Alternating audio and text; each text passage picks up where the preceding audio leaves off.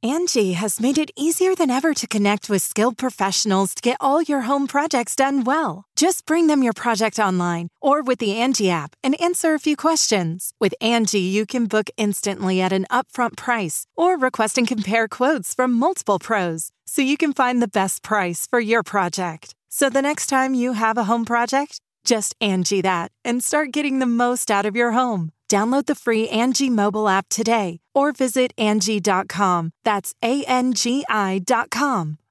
Say hello to a new era of mental health care. Cerebral is here to help you achieve your mental wellness goals with professional therapy and medication management support 100% online. You'll experience the all-new Cerebral Way, an innovative approach to mental wellness designed around you. You'll get a personalized treatment plan from a therapist, prescriber, or both in a safe and judgment-free space. Your Cerebral therapist or prescriber will outline a customized plan with clear milestones along the way so you can get to feeling your best. With Cerebral, you're not alone in your mental health journey. We're here to empower you to live a fulfilling life. So take that first step towards a brighter future and sign up today at Cerebral.com/podcast and use code WONDERY to get 15% off your first month. Offer only valid on monthly plans. Other exclusions may apply. Offer ends July 31st, 2024. See site for details. Big city crime strikes this small Tennessee town when a local legend disappears without a trace. We have to decide whether that person is missing or whether they chose to go missing. There was questions about maybe some infidelity. I got mad because I thought he had that woman in my house. But a grim discovery changes everything. We walked down to see what it was, and I saw foot. It was not some type of natural causes. It was a homicide. To find the truth, authorities must narrow down the killer between two sets of twisted siblings. There were twins, known in this area as the evil twins. There's an old saying that, a friend will help you move, but family will help you move a body. I didn't know who to believe or who did what and who I could trust. And when this 25-year-long cold case is finally reopened, it heats up fast. They sprayed that luminol in there and they told us it lit up like a Christmas tree. I'm thinking something happened after you and him come home at night. It was just, thank God, we may find out the truth. Can't be nothing else but evil, plain evil, to do a person like that.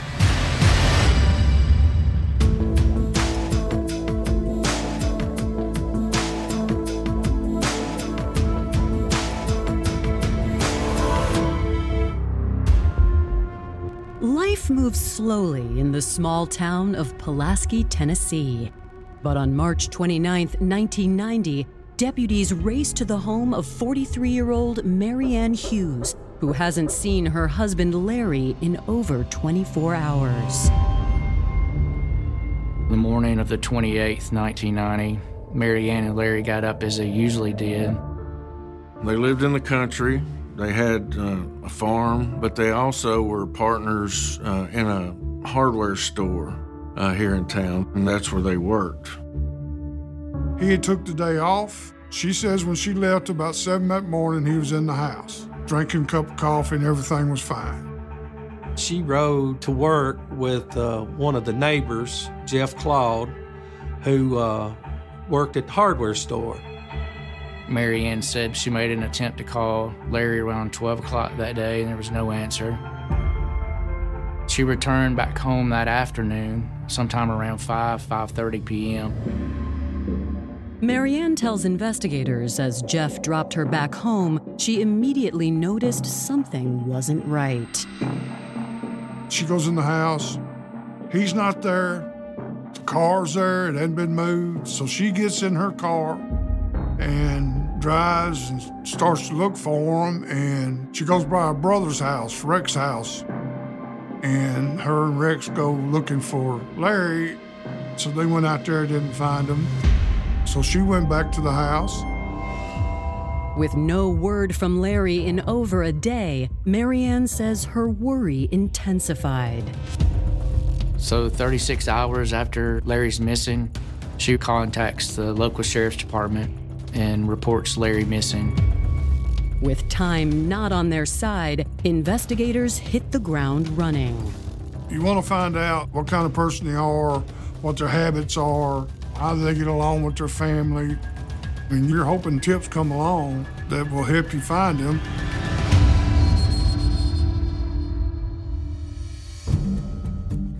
Born in 1946, Pulaski native Larry Hughes was well known throughout Giles County. I think everybody in the community knew my father. It's a tight-knit community. Everybody liked him, you know. Everybody I've ever met that finds out I'm his nephew, they always say, "Oh yeah, I know him, he's a good man." In his teens, Larry became a bit of a local celebrity. My father was apparently an amazing basketball player. When he was a senior in high school, he had a scholarship to play basketball in college.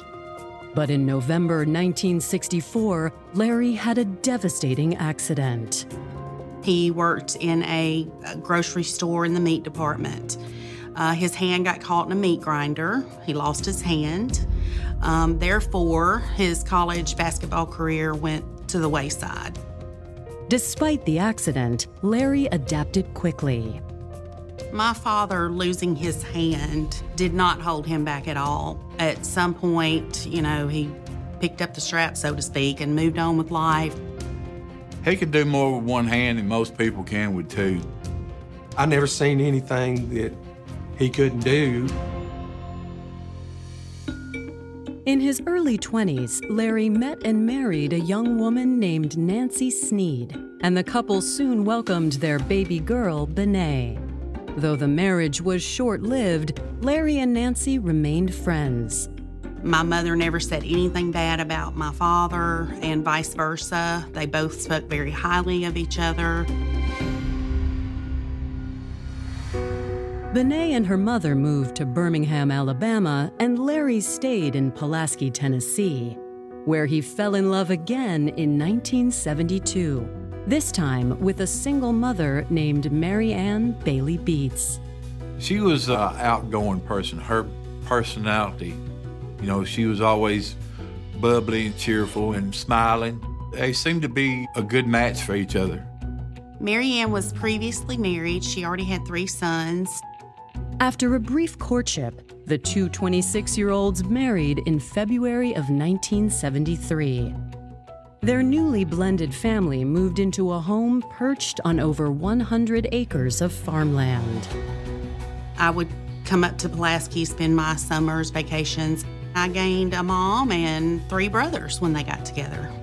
We became an instant family. In addition to farming, Larry also had a passion for business. He ended up buying into the Abernathy hardware store here in town on the square. Abernathy Hardware was a small business when Uncle Larry got into it, and they built the business up. Shortly thereafter, Mary Ann come to work up there with him. She was a hard worker. By 1990, after 17 years of marriage, the kids were grown and out of the house. With the farm and the hardware store thriving, the empty nesters seemed like the perfect team. I always thought that Uncle Larry and Mary Ann had a good relationship. They was always, a loving couple.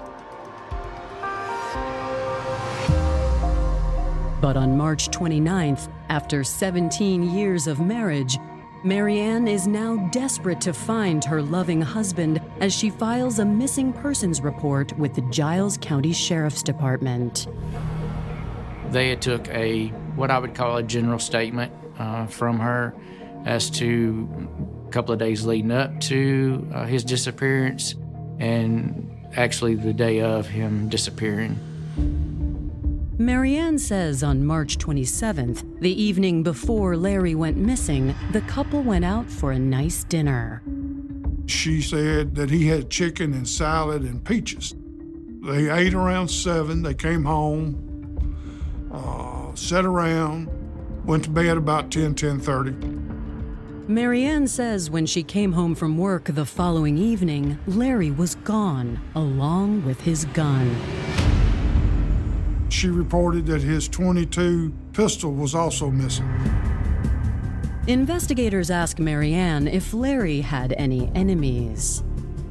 Larry was a very respected business person. There were no enemies that brought forth any type of ill will towards Larry. Marianne suggests that her husband may be too well-liked, especially by the opposite sex. Marianne put out the theory that he'd run off with another woman, but after a day or two and you still ain't found him, then you begin to get worried.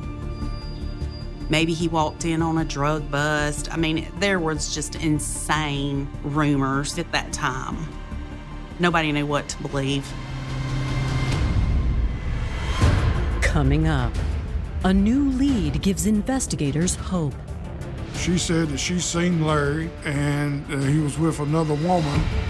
And Larry's daughter begins her own investigation. I went to his drawer in the bathroom, and all of his stuff was there.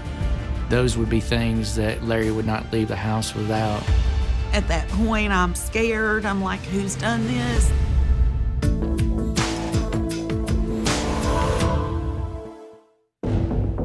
March 29th, 1990.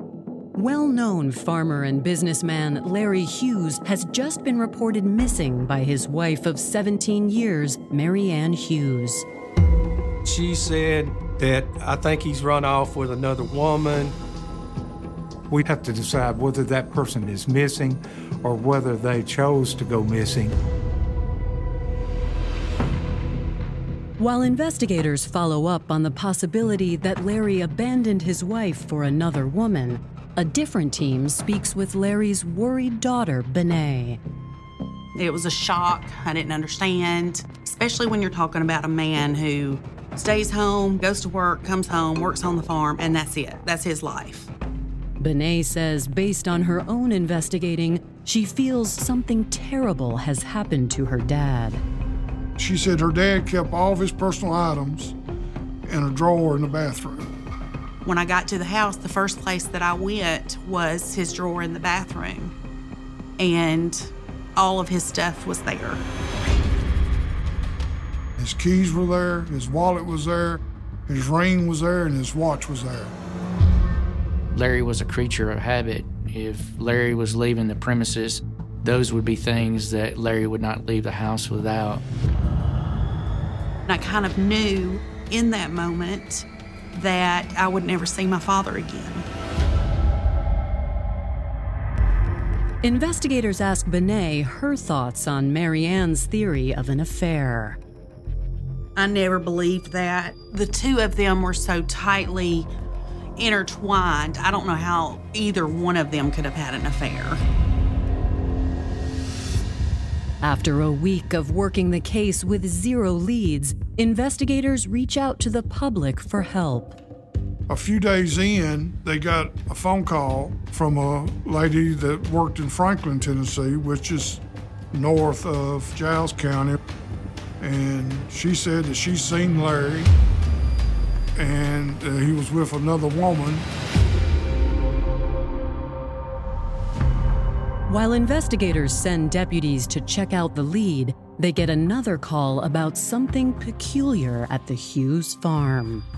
The neighbor contacts the sheriff's department and says that Ann Hughes is cutting the mattress up and attempting to burn it. She took the mattress outside and she sliced it like a piece of bread, and she cut the top and the bottom off, and she put the cover in a 55-gallon bucket and set it all on fire. And she had taken all the stuffing that was inside the bed and put it into a dog kennel.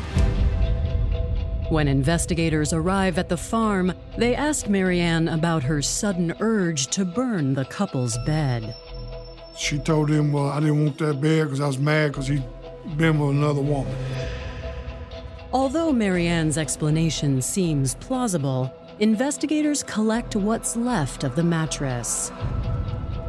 He took what we would call the inner stuffing or the innards of the mattress and placed it into evidence. Days pass with no sign of Larry since a tipster reportedly spotted him in Franklin, Tennessee. They went down there, man. As they were doing that, he wasn't located. No one had seen him. Desperate for answers, Larry's daughter takes matters into her own hands. We were all just like, this makes no sense. So I drove to Franklin, Tennessee, and sat down with this woman with pictures. And she actually identified the woman that was with him that day that she saw him as my stepmother, Mary Ann. It was determined that her time frame was off. He'd actually had a doctor's appointment, a cardiologist appointment, and he was actually in that restaurant with Mary Ann. It was relief that, okay, my dad isn't a bad person. I was right. He's not doing anything crazy. And now we're back to, where is he and what's happened? On April 13th, 16 days after Larry was reported missing, investigators respond to reports of a gruesome discovery. 2 kids were playing on a county road in Giles, an area where people just sort of threw trash off to the side of the road. We were walking down the road and it smelled something real bad. And we walked down to see what it was, and I saw a foot. As they got closer, they realized they'd seen a foot. They realized it was a body. When investigators survey the scene, they encounter a horrific sight. He was there completely nude, no socks, no underwear, no pants, no shirt, no nothing, laying there in that ditch. Nobody should have to die like that. Just throw it away. Discarded like trash. It ain't right. A closer look gives investigators a probable ID. By the time they found his body, I think it had been 16 days since he was killed, so the decomposition was pretty bad, but the hand was still visible and was clearly identical to the way Larry's hand looked. A subsequent autopsy confirms the recovered body is Larry Hughes and provides more context for his gruesome end. Larry had 2 gunshot wounds to the head, so it was apparent that it was not a missing person or some type of natural causes. It was a homicide. You realize, okay, he's been found dead. You're never gonna see him again. And all your fears just come to realization. This was extremely, extremely hard on my father. Uncle Larry being his baby brother. We just all sat around and cried, and we're all in shock and upset. And at that point, I'm scared. I'm like, who's done this? Should I be worried about my life? It was just a whole lot of questions and a whole lot of fear. The autopsy report reveals that Larry's stomach contents mirror those of the dinner he shared with Mary Ann. The stomach contents of Mr. Hughes contained chicken, potatoes, salad, and peaches. The report also notes the recovery of 2 .22 caliber projectiles from Larry's skull. The significance of the 22 projectiles that were removed from Mr. Hughes, if you recall, there was a .22 Arminius revolver that Miss Hughes reported missing. Investigators collect projectiles from Larry's target range on his farm. Those bullets, along with the projectiles removed from Mr. Hughes's body, was sent to the Tennessee Bureau of Investigation, where they were compared. The same gun was used at target practice, was used to kill Larry Hughes, which would then lead one to believe that it was his weapon. Coming up, investigators uncover a promising new witness that could be the key to solving this case. Was the car in front of Larry's house? It's on Larry's house. And it's backed up and it's back on his driveway. And a curveball throws the investigation into a tailspin. The community was very afraid of him. The folks that they killed is folks they believed that did them wrong.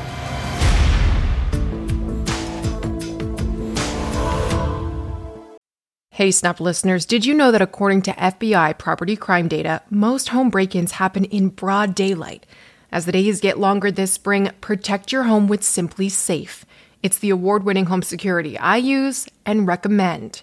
When the weather is nicer and daylight is lasting longer, I find myself going out for walks and out of the house more. That's why I like Simply Safe to protect my home 24/7. Simply Safe offers advanced technology to protect every room, window, or door of your home while cameras keep watch for suspicious activity 24/7. Plus, you install the system your way. It's easy to do it yourself or get the professionals to do it for you. You can test it out, absolutely no risk to you, with Simply Safe's 60-day risk-free trial. I like Simply Safe because it's customizable for everyone's personal needs. I love to use the video doorbell for my packages and feel more safe when I'm home alone. I even installed a smart lock at my parents' house. It gives our family both ease of access and peace of mind. Protect your home today. Our listeners get a special 20% off any new Simply Safe system when you sign up for Fast Protect monitoring. Just visit simplysafe.com/snapped. That's simplysafe.com/snapped. There's no safe like Simply Safe. Do you ever wonder where all your money went? Like every single time you look at your bank account? Honestly, it's probably all those subscriptions. I felt that way too, until I got Rocket Money.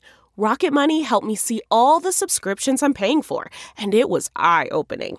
Between streaming services, fitness apps, delivery services, it all adds up so quickly. Rocket Money is a personal finance app that finds and cancels your unwanted subscriptions, monitors your spending, and helps lower your bills. Rocket Money has over 5 million users and has helped save its members an average of $720 a year, with over 500 million in canceled subscriptions. Stop wasting money on things you don't use. Cancel your unwanted subscriptions by going to rocketmoney.com/Wondery. That's rocketmoney.com/Wondery. rocketmoney.com/Wondery. April 14th, 1990. Less than 24 hours after the body of 43-year-old Larry Hughes was found shot to death, investigators interview Larry's worried neighbor, Elmer Rainey, who says he might have some key information. Mr. Rainey says that at 3 o'clock on the morning of the 28th, he sees a vehicle backed in over there at the Hughes house, and he doesn't recognize the vehicle. Like they're watching it, and it's backed up. Was the car in front of Larry's house? It's on Larry's house.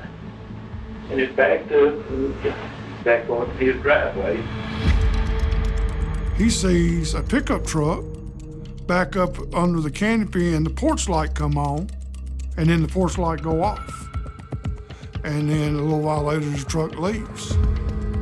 It concerned Elmer Rainey to the extent that when Mary Ann left at 6:30 that morning, Elmer walks over to the house at 7 o'clock and knocks on the door, gets no response. He calls multiple times and even calls Mary Ann at work and says, "Hey, do you know where Larry's at?" He's that concerned. Sensing Mary Ann knows more than she's letting on, investigators consider the possibility of her involvement. Larry was a big guy. No way Mary Ann Hughes, with her statute, could even move him. So she would have to have help. There's an old saying that, a friend will help you move, but family will help you move a body. Her brother is a big guy, and he drove a pickup truck. So that would make you lead to believe that Rex was involved. As they dig deeper into their new theory, investigators subpoena phone records from the Hughes home and find some intriguing activity on the night of March 27th. There was 2 phone calls from that house that night, one at 10:30 and one at 12:30. They were from the Hughes household to Rex, and then Rex to the Hughes household. And remember, she said she went to bed. Investigators contact Rex and ask him to provide an alibi and an explanation of the late-night phone calls. They had talked to Mary Ann's brother, Rex Bailey. He recalls on the night of March the 27th, there was 2 distinct phone calls. He does remember on one point in time that he talks to Larry, and Larry is upset, talking about Mary Ann's going to leave him. After Rex passes a polygraph, investigators confront Mary Ann, who originally claimed she was asleep by 10:30 p.m. on March 27th. She said in her statement she don't remember anybody calling, and she don't remember Larry getting out of bed. She was given some polygraph examinations, and she failed all of them. Despite Mary Ann's suspected deception, investigators lack hard evidence to bring any charges. She didn't have the evidence to go by, or any physical evidence, so didn't charge anyone with anything. But several months later, on August 1st, the case is turned on its head when a shocking tip comes in from the local jail involving 2 serial killers. Pete and Pat Bondurant were twins, known in this area as the Evil Twins. They peddled in drugs, and the folks that they killed is folks they believed that did them wrong. The community was very afraid of them. They were known to be ruthless murderers. There was a jailhouse tip that one of the Bondurants had confessed that they killed Mr. Larry Hughes. He said they went to the hardware store and got this businessman, carried him out the back door, carried him up out in the county and shot him.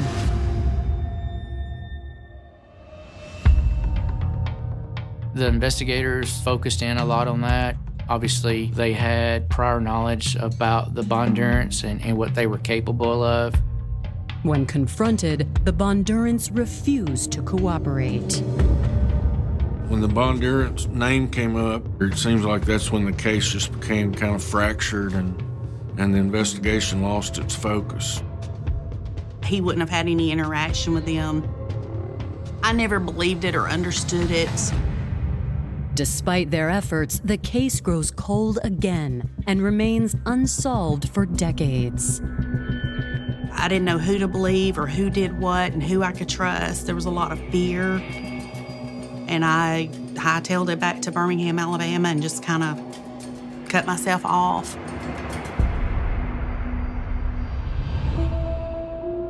Finally, 25 years later, Lieutenant Shane Hunter is tasked with re-examining the case.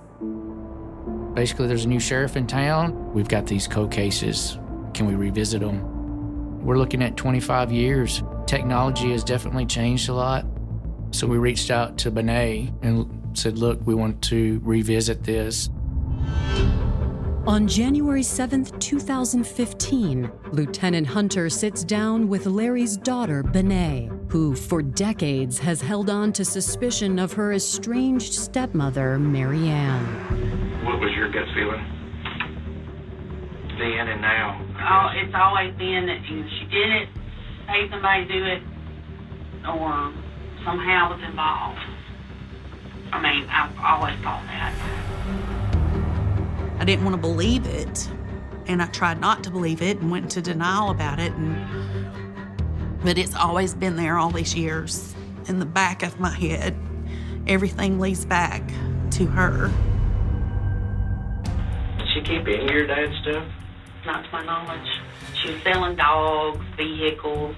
I don't know what she got out of the hardware store, and then I feel like there was probably some kind of life insurance. She thought she was going to get some insurance money, $100,000 to be exact. And when she got the money, she realized she didn't get the $100,000. That money went towards paying off the hardware store. It was an agreement between Larry and the other owner.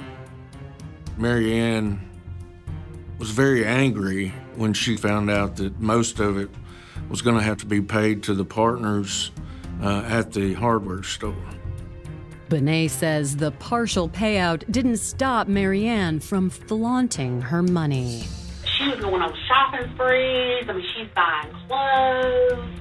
All of a sudden, she's out caring about how she looks and all that. It was like a I'm free kind of thing. When you take the totality of the evidence, the projectiles from Mr. Hughes, the projectiles from the target area, you know, obviously she was spending a lot of money. It becomes very clear who the primary suspect was. Investigators try to narrow down Larry's time of death by the food found in his stomach during the autopsy. When we researched that and talked to some experts, it was determined that after 8 hours you eat, the food is unrecognizable. So basically from 7 p.m., sometime within the next 6 to 8 hours, Larry was murdered. I don't think they ever recognized that back in 1990. Despite this revelation, the 25-year-old cold case is riddled with its share of setbacks. They built a new jail, and when they moved to the new jail, everything got lost. A lot of the original evidence and stuff they had from the original investigation was lost. We realized pretty quick some evidence is missing. We lost the bullets, it was all gone. Luckily, the mattress stuffing is still accounted for. We sent the mattress stuffings to the lab to see if they could find any blood or anything on it. While investigators await results, they interview Jeff Claude, the man who gave Mary Ann a ride to and from work on March 28, 1990. He didn't see Larry that morning. He didn't see Larry that afternoon, which was strange because he usually sees Larry standing in the door or out on the porch. But, Jeff says, even more unusual was what Mary Ann said right as he dropped her off. It struck me as funny before the tires was even stopped rolling, you know, it was, look, there ain't been no work done here today. And I didn't think much of it then. But looking back, how would you know? Coming up, when investigators put Larry Hughes' widow in the hot seat, tensions mount. She leaned back, she crossed her arms, and she came defensive. I did not kill my husband. And buried secrets come to the surface. I asked him, I said, what type of evidence you look for? He said, really anything. I said, what about blood?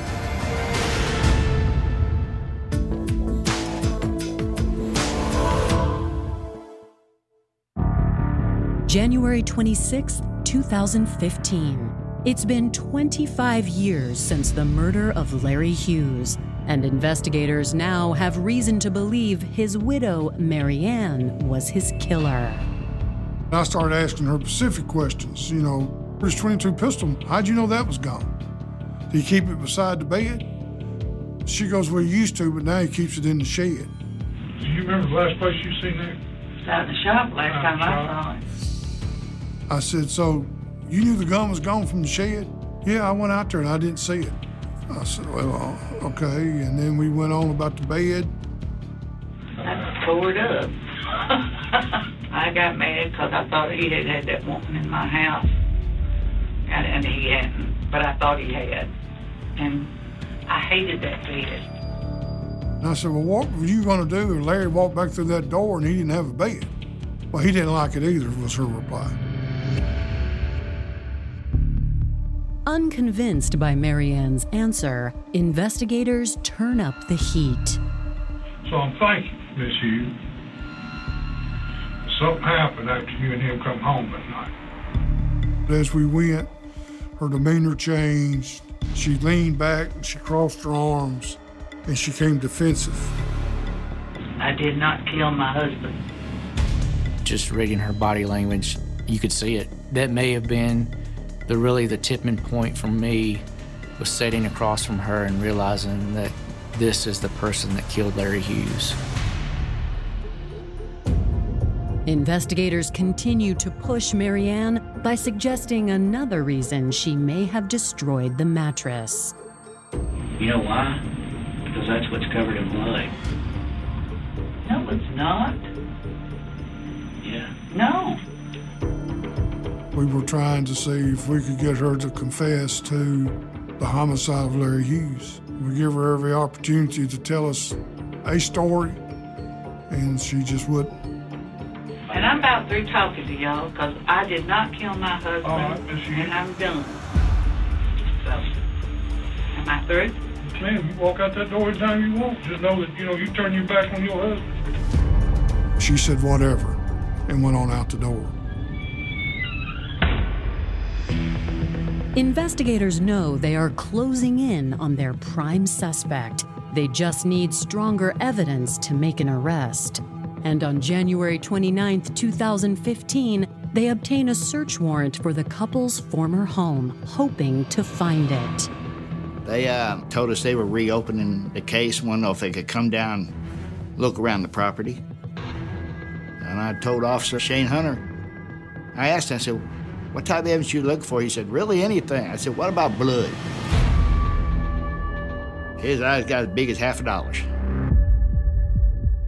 Homeowner Richard Pierce tells investigators he and his wife Kathleen had bought the house in the late 90s. We had heard that there's a possibility he had been murdered there. Richard says he never thought much of the rumors until he decided to put hardwood floors in the main bedroom in 2006. So when I pulled the carpet to take the press foot up, I found a big old circle of blood in the bedroom. As soon as I seen it, I hollered at my wife. I told her, well, I just found out where Larry got killed at.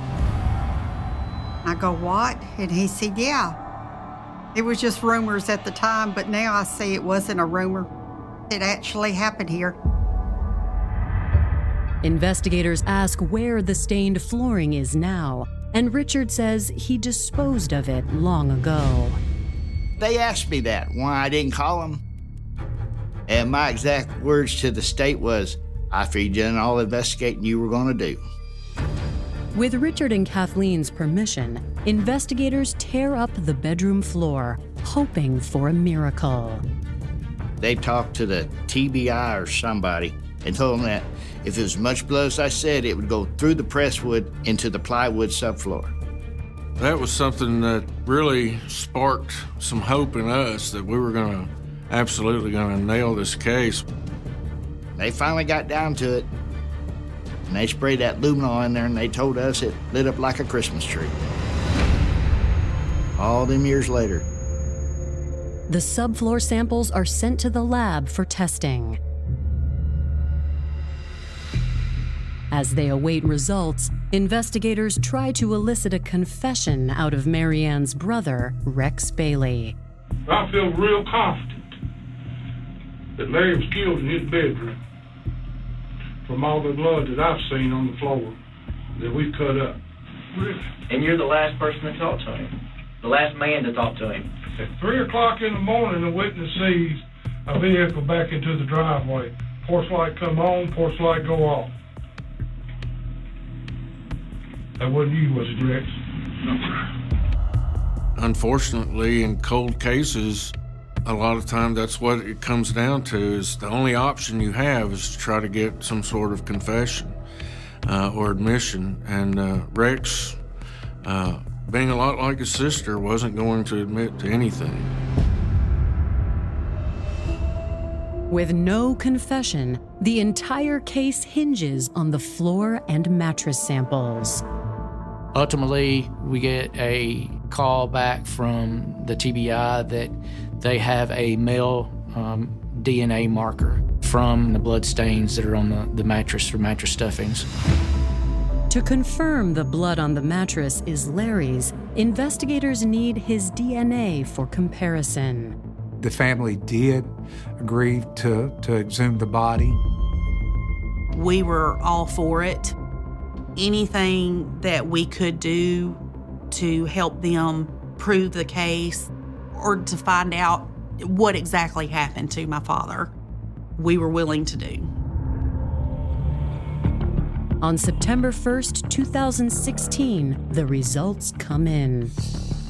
The profiles we got from the bed stuffings matched the body DNA taken from Larry Hughes. So then we knew the blood at the home was Larry Hughes. And General Cooper sought indictments for Mary Ann Hughes' arrest. Coming up, a devastating setback threatens the pursuit of justice. That's when the cold case comes to haunt you. It seemed like somebody is going to pay for what was done to my uncle. And bam, just like hitting a brick wall.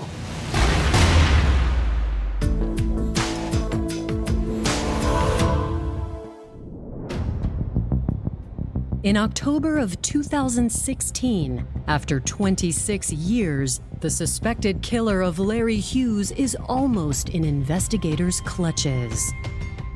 We spent several hours in the grand jury and were successful in getting an indictment for Mary Ann Hughes' arrest. We went and served her at her house, brought her in. I think the motive was money. Plain and simple, all about money. After evading arrest for years, Mary Ann Hughes, now 69, could spend the rest of her life in prison if convicted. I was in shock. I mean, I knew the whole time that she was looked at as the main suspect, always had been, but I couldn't believe it had finally happened. I was thankful that something had finally been done, that finally we was gonna get some kind of justice. With Mary Ann in custody, prosecutors work to strengthen their case. The theory was that Mary Hughes wanted Larry dead. And, we didn't have any smoking gun proof of why. We did have the life insurance policy. If she did think Larry was running around on her, that's also a motive to kill Larry. Gathering all the evidence, prosecutors piece together how they believe Larry spent his final moments. At some point between 10:30 and 12 o'clock, Larry was shot with his own revolver in his bedroom, in his bed. It could have been an argument that night. He could have simply been asleep, and she says, enough's enough, and pulled the trigger twice. 2 gunshot wounds to the head. There would have been a lot of bleeding, which would have caused blood to soak into the mattress and possibly even leave a large puddle on the floor. She contacted her brother. He comes over at 3 o'clock in the morning, and then they take Larry and the gun and drive him out to those dumps. Rex Bailey was never charged with his role in this case, even though we believe he was involved. We never had the proof we needed. Though the state feels confident in its argument against Mary Ann, taking a case to trial with a 25-year lapse in the investigation and missing ballistic evidence proves risky. We knew there's a decent opportunity we would walk out with an acquittal if we go to trial, and that's the last thing you want with a murder case. As they weigh the odds, the state asks Larry's family how they want closure. The ultimate decision that we came to with the family was that we wanted for history to record through these court records that Mary Ann Hughes was responsible for the death of Larry Hughes. And that was more important than the satisfaction of trying to go for first-degree murder and a life sentence. And the only way to guarantee that was to come up with a plea offer that Mary Ann would agree to. The plea deal was brought forward. I was ready to go to trial, but I let my uncle make that decision because it has run his life, and we all agreed to accept the plea deal. In August of 2019, after 29 years of denial, Ann Hughes pleads guilty to voluntary manslaughter in exchange for time served and 10 years probation. She spent a little bit of time in jail while they were waiting to bail her out. And then once they bailed her out, she was out. It seemed like somebody is going to pay for what was done to my uncle. And bam, just like hitting a brick wall. It's not fair that she got so little time for what she done. Might as well say she got away with murder. I mean, my uncle, my dad's brother, Bené's father is gone. He's not in our life anymore. She still has her 3 sons and her freedom. And to me, that is not justice. She didn't get what she deserved, that's for sure. But she had to admit she killed Larry. And, that gives me satisfaction. I feel like we all get what we deserve in life, somehow, some way. We pay for our bad deeds. God takes care of it.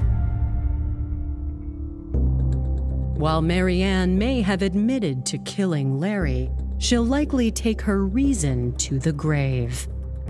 We'll never know what the motivation was. We'll never know, the reason behind it, what actually happened that made her snap. Evil, plain evil. What else could it be? Can't be nothing else but evil to do a person like that. Rex Bailey died in July of 2020, less than a year after Ann pled guilty. Ann's probation ends in 2029. Welcome to Pura, the most pristine, safe, climate-stable city on Earth. A haven amidst the wreckage. Here, you're safe from heat domes, superstorms, water bandits in the outer lands. There's no crime in Pura, no murder, no suicide, and best of all, there's no cost to join us. In Pura, we promise to keep you safe. They killed her! You took everything! In a world that doesn't feel so safe anymore, we're waiting for you, here in Pura. The Last City is a new scripted audio drama from Wondery. Enjoy The Last City on the Wondery app or wherever you get your podcasts. You can binge all episodes of The Last City right now, ad-free on Wondery Plus. Get started with your free trial at Wondery.com/plus.